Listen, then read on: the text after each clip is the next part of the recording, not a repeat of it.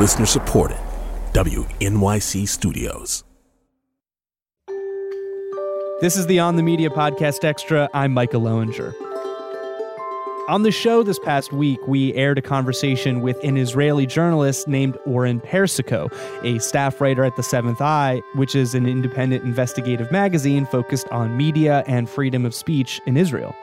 I spoke to Oren about how, despite the fact that nightmarish images of destruction in Gaza have filled the news and social media feeds for the last 3 months, within Israel, the mainstream media tells a very different story. There was so much more that didn't make it into the show because of time restrictions, so we're giving you an opportunity to hear a longer version here.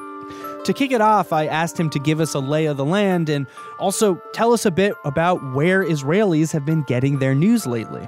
Ever since the war started, there's been a huge spike in ratings in TV and radio. It's like 2, maybe 3 times the amount it was before, mostly on Channel 12. That's the major commercial TV channel in Israel. You also have Channel 14, which is a right-wing pro-Netanyahu propaganda machine, which became the second most popular TV channel in Israel during the past year, even before the war. And if you look at the main websites, you'll have Ynet, which is the digital arm of Yediot Ahronot, a very big media corporation in Israel. If you look at the newspapers, you have Israel Hayom, which is a free newspaper, Yediot Ahronot, and Haaretz, which is maybe more well-known outside Israel than it is read inside Israel. Yeah, people always point to it and sort of see it as a beacon of liberal thought in Israel, but you're saying it doesn't have that much traction among Israeli readers. No, that's right. It's because the left in Israel is small and getting smaller all the time. So there's less and less audience for that kind of material. There was a piece in The Guardian from last weekend that reported that nearly half of Israelis get their news from TV channels, and that TV in particular has been hugely influential in shaping Israeli opinion after October 7th. Why has TV in particular been so influential? The very beginning of the war had a huge impact. During the first day, October 7th, and probably October 8th and 9th, the Israeli television really filled in a void that the Israel state left open. A lot of the Israel establishment, of course, the military, but also the health, the social welfare, the first aid, it really didn't know how to respond to the massacre. And there was a lot of civil initiatives that filled in the void.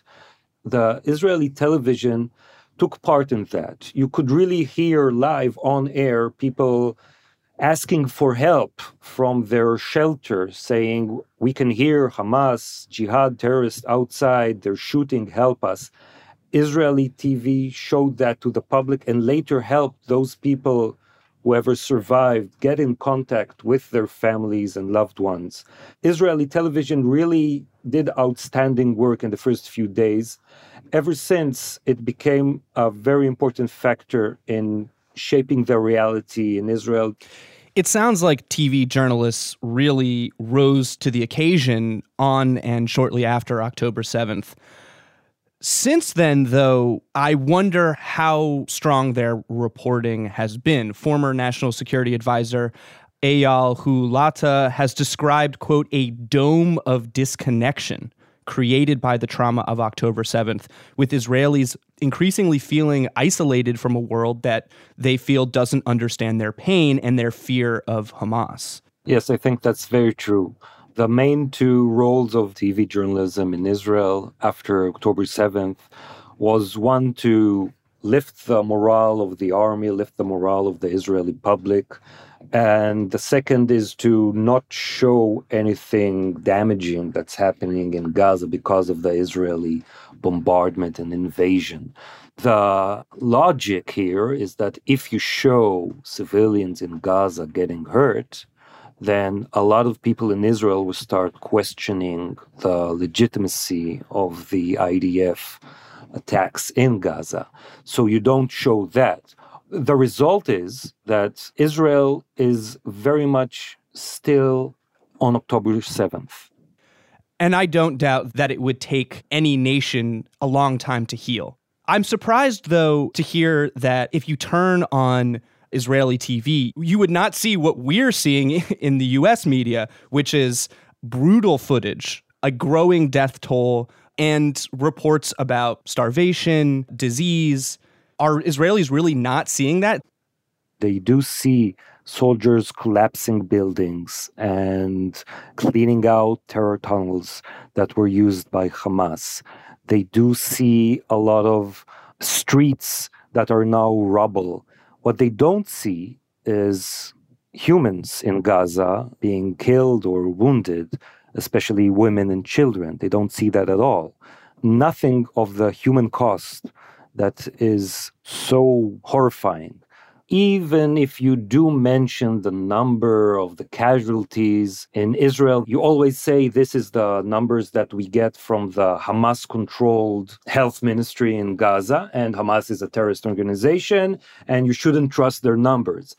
What they never mention is past conflicts in Gaza. If you look at the numbers of Hamas and you look at the numbers of the IDF, they're roughly the same. There is a difference if you look at the male casualties, 16 to 50 or something like that, the age where you can be a militant. But if you look at the women and children, there's not such big a difference between the numbers that Hamas has and the number that the IDF releases after the war. They just ignore that.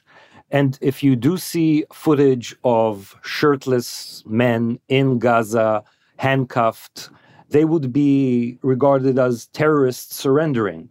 And that would be the headline. Perhaps a day or two later, you could see maybe in Haaretz or in the bottom of an article that after interrogation, the IDF found out that most of them weren't terrorists.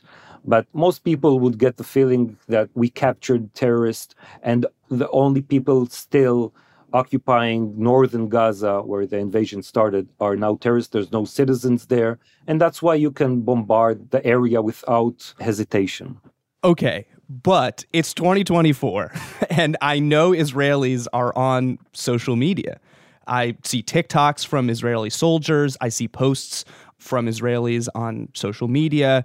Surely Israeli citizens are seeing footage of the suffering of Gazans, which is all over the internet, or reports from Western media. It's hard not to find it if you're online. So I find it hard to believe that maybe outside of the legacy media, Israelis aren't exposed to this stuff. Well, the power of denial is very strong. And if you don't want to know something, even though it pops out that TikTok or Telegram channel or whatever, it's very easy to go past it and go to a video of a fallen soldier's family talking about the soldier or the Israeli victims.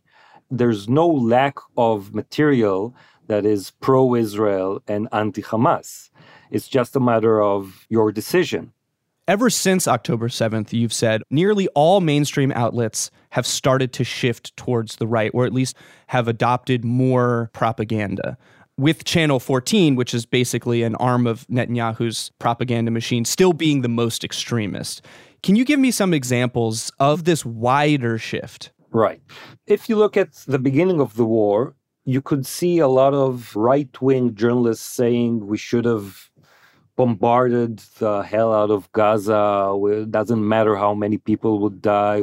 Shortly after, you could hear very similar voices in mainstream media, Channel 12, Channel 13. They started interviewing an expert on the Arab world called Eliyahu Yusian. He's an Iranian Jew who explained that in the Middle East, you have to act like you're in the Middle East. And if that means killing 50,000 people on the first day, regardless of who they are, that's how you should act, because that would prove that you're serious about keeping your citizens alive. And then you could hear the same logic from Channel 13's head of the Arab Affairs desk, Tzvi Yechezkeli. What you saw, you had very extreme guests that you wouldn't see before on the mainstream media starting popping up on mainstream media, and also the journalists themselves getting more and more extreme, calling for harsh retaliation.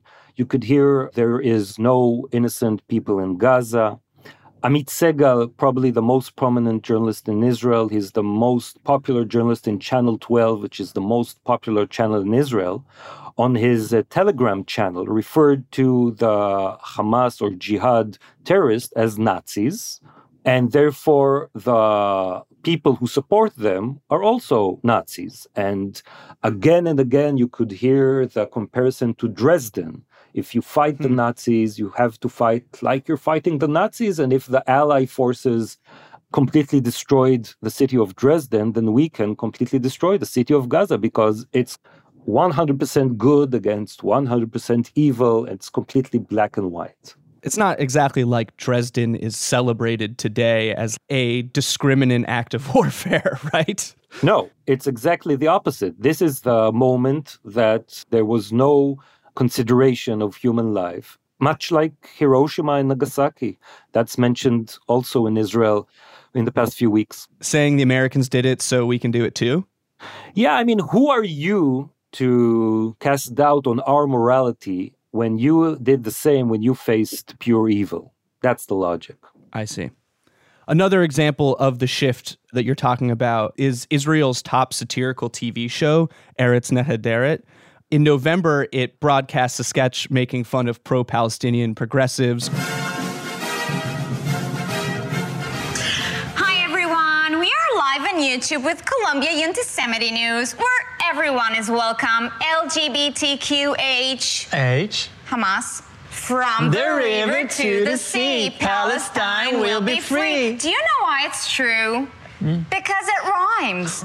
There have been other English skits mocking BBC journalists for how they've been covering the war. Good evening from London. Here are some news from the war in Gaza. Israel has bombed a hospital, killing hundreds of innocent people. With more details, our Middle East correspondent, Harry Whitegilt. Good evening, Rachel, from the illegal colony of Tel Aviv. This was odd for people who are familiar with the show, I think, because Eretz Nehederet used to be known for mocking Netanyahu and the Israeli government. Is this shift symbolic as well? They're still mocking Netanyahu, but they are mobilized, like most of the other people in Israel, to support the war and the war effort. If a satirical show needs to do Hasbara, which is Israeli propaganda, then that's what they'll do. They're completely with the mission to explain why the world is wrong and we are right. And you mentioned before the dome of disconnection. People in Israel are shocked that the world doesn't see the situation like they see it. They are shocked and baffled. How could anyone be angry at Israel and speaking about atrocities that Israel does when Hamas butchered and raped and killed so many people in Israel on October 7th? Because they're still in October 7th, they don't realize that the world saw different images in the past few weeks. I'm curious, the passion with which you speak makes me think that you inhabit a different kind of ideological perspective. You're consuming different media than the average Israeli. You are a media critic, but I'm just curious to know, like, where you see yourself in the media landscape. How common is the perspective that you are sharing right now? It's not very common. Like I said, the Israeli left is small and getting smaller. But if you do read Haaretz, you get the information. And there's still tens of thousands of subscribers to Haaretz. A lot of them are decision makers, people in the government, the intellectual elite. But I would say that this point of view is considered fringe in Israel these days, almost treacherous. I want to dig in a bit more into pro-militaristic language propaganda that has become more common. You've also seen claims that the IDF has to bomb Gaza because the entire Gazan population supports Hamas. I've also seen a different narrative, which is that Israel needs to save Gazans from Hamas and that, yes, they are victims, but they are trapped there. Well, I think what you see here is the difference between the extreme right and the center right in Israel. The extreme right really treats all of Gazans as terrorists, and therefore they should be killed. You know, on Channel 14's homepage, they have a counter counting the number of Palestinians, Gazans dying, and it's updated regularly. The thing is, they count everyone as terrorists. The number of terrorists that have been killed so far in Gaza, it doesn't matter if it's a child or a woman or a man or an elderly man. So that's the extreme right. But in the center right, there is sort of a moral conflict about what Israel does. They don't want to see the images. They don't want to know the numbers. One of the legitimization techniques that they have to persuade themselves that Israel is the good guy here is that we're helping innocent Gazans overthrow a violent dictatorship, which is Hamas, which, of course, Hamas is a violent dictatorship. And the question is, how do you help the Gazans overthrow it? Some of this discourse is so extreme that it's since been cited by South Africa in its 84-page appeal to the International Court of Justice, alleging that Israel's military campaign in Gaza amounts to genocide. That hearing started at The Hague on Thursday, and Channel 14 is cited 6 times in the appeal, including the statements of a media personality that you've identified, Eliyahu Yossein, who said that, quote, "There are no innocents, there is no population, there are 2.5 million terrorists." Other journalists are quoted as well, including David Wertheim, a media reporter, Yehuda Schlesinger, Yanon Magal, and Zvi Yehezkeli. A recent Haaretz op-ed likened their statements to those of Radio Rwanda. I mean, is that an apt comparison here? Well, if you look at the international law, you see that media outlet is not supposed to promote genocidal acts. And if you call for the destruction of tens of thousands or millions of Gazans, then practically that's what you do. You mentioned David Wertheim, who is a media reporter. Fun fact, he is the left-wing counterpart in a radio program who has to counter the right-wing anchor at the radio program. So on October 7th, you could see the left-wing reporter calling for a genocide of Gaza, just like he was on the extreme right. In the first few weeks of the conflict, we heard of several instances of backlash against journalists who criticized the Israeli government or the IDF's actions. Government officials have also made threatening remarks against publications like Al Jazeera and Haaretz. What does retribution against journalists look like now? In the first few weeks, it meant that you really couldn't stand with a microphone in an Israeli city and report what's going on in Arabic. You would have been harassed and probably thrown out of the street. And that happened several dozen times in the first few weeks. It's kind of more calm right now. You mentioned Al Jazeera? Yeah, that's right, Al Jazeera. Well, the Israeli government passed emergency regulations in order to shut down Al Jazeera in Israel. But that was a bit of a farce. First of all, the regulation says that you can block the access to Al Jazeera or any other foreign media outlet for Israelis surfing the web. But that's A, very simple to bypass, and B, that's not how people see Al Jazeera. They watch it on satellite. Also, the emergency regulation stated that you could force the closure of media outlets' offices and confiscate its equipment. The thing is that the Minister of Communications really wanted to shut down Al Jazeera, but Prime Minister Netanyahu wouldn't let it happen, probably because Qatar, which funds Al Jazeera, is part of the effort to negotiate with Hamas to release the Israeli hostages. So what the Israeli government finally did was take the same emergency provisions and enforce them on El Miyadin, which is a pro-Hamas Lebanese channel. So now if you want to watch El Miyadin through the Israeli internet, you have to go to your Chrome browser settings and press a few buttons, and then you'll be able to see it. And also, since they don't have any office in Israel or equipment, there was nothing to close or seize. You've mentioned that this reactionary stance is something that happens time and time again in Israeli media. Can you tell me a little bit about the precedent for this type of reaction among Israeli journalists? Sure, it's not the first time that we're in war in Israel. It's not the first time that we're in war with Gaza. It is really the first time that there has been such a heavy blow to the state of Israel and such a feeling of existential threat to every citizen. So the reaction is the same but more extreme. I'll give you an example. I watched a few days ago a reporter called Dana Weiss. She's one of the leading commentators on Channel 12 in Israel. And she was speaking after one of the previous rounds of violence in Gaza, I think it was 2014 or something like that, about the role of the media. It was in the Tel Aviv University, a nice panel about what we did right and wrong. And she said, we didn't show enough the human casualties in Gaza. And I know that we should have done it. And I hope that we'll do it more the next round. So here we are in the next round, and they're showing even less of what's going on the other side of the border. So it's really depressing that things are only getting worse from that point of view. As you've mentioned, Netanyahu and some of the high-ranking military officials haven't really given us an official, clear vision for what the future of Gaza and Palestinian life could look like. But there have been other clues about the pressure that Netanyahu is under and the belief of some high-ranking members of his government.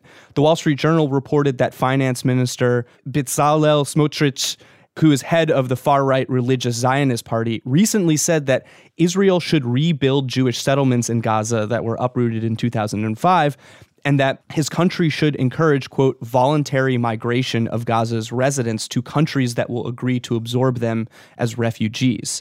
National Security Minister Itamar Ben-Gvir, a leader from the settler movement and head of another far-right party, the Jewish Power Party, said that, quote, encouraging emigration could help end the war. And these are not the first time that we've heard prominent members of the Israeli government floating the idea of resettling Palestinians. So how are these statements being metabolized by the Israeli press? They're completely legitimized and very widely published. You should remember that everyone believes that there will be an election after the war is over. And you mentioned Bezalel Smotrich. Right now, his numbers at the polls are very low. So, of course, he wants to attract more voters from his base, which is the far right. And that's part of the problem, because you would like the military to do what it does in order to keep you secure without any political interest. But I guess I'm trying to understand, this type of rhetoric sets off alarm bells among American officials. They have said, no, that is not on the table. Yes, these were once fringe politicians, but they are very much close to Netanyahu. And I'm trying to understand how widely held the belief is that this is, one, the right thing to do to Palestinians, and two, is even really possible. Well, if you look at the polls in Israel, there's a lot of support for encouraging willful immigration of Gazans. Nobody really discusses what that means. What is willful immigration of 2 million people? Netanyahu was forced to form the extreme white government with those two ministers because nobody else would agree to be in his government, because he's a crooked liar and you can't trust him. So he doesn't have a lot of choices but to keep his coalition together and allow those far-right fascist politicians express their ideology. And it's a trap.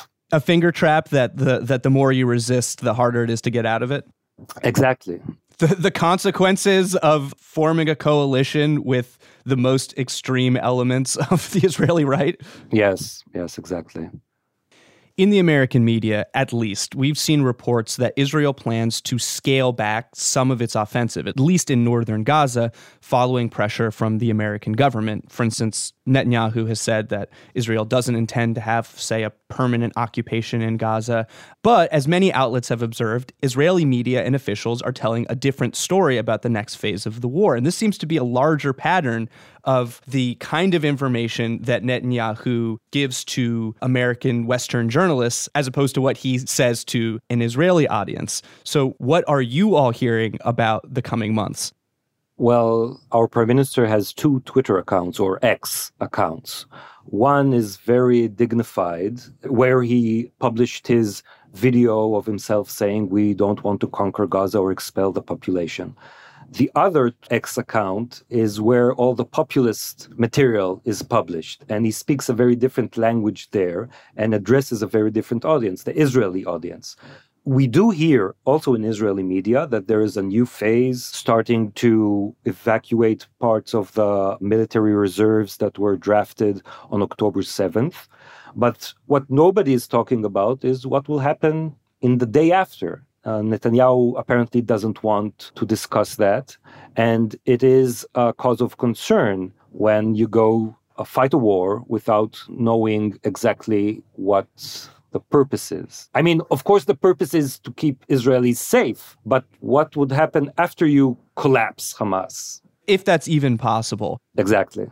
We've talked about a lot of dismal coverage, extremist rhetoric that has been normalized in the Israeli press.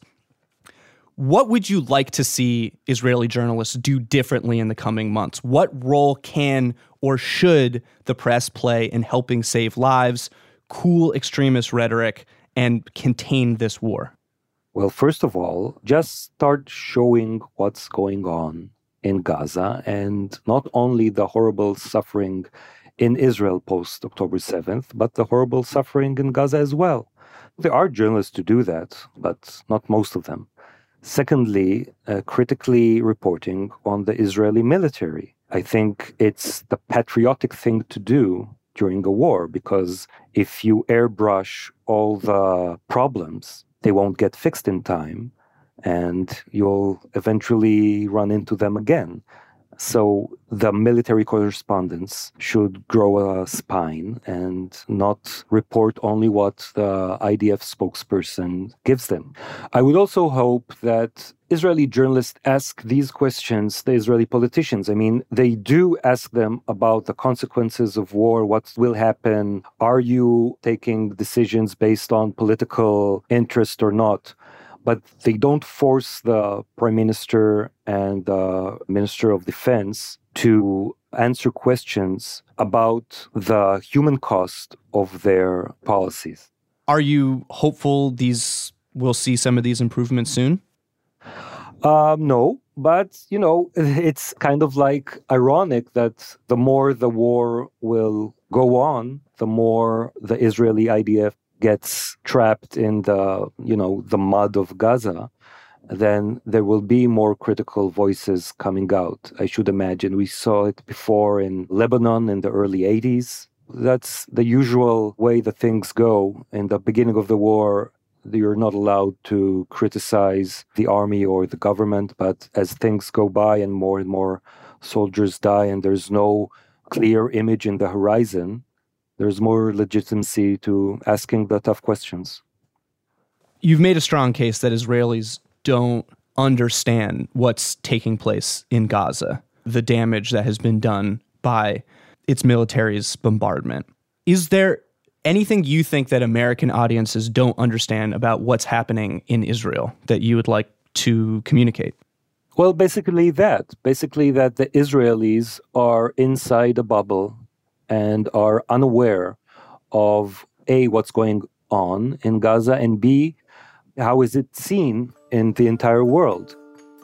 So when you speak with your Israeli friend or relative or whatever, you should remind yourself that you're speaking with someone who is in a parallel universe, who does not see what you see and is not aware of the facts that you are aware of. Oren, thank you very much. Thank you. Oren Persico is a staff writer at The Seventh Eye, an independent investigative magazine in Israel. Thanks for listening to the Midweek Podcast. I'm Micah Loewinger.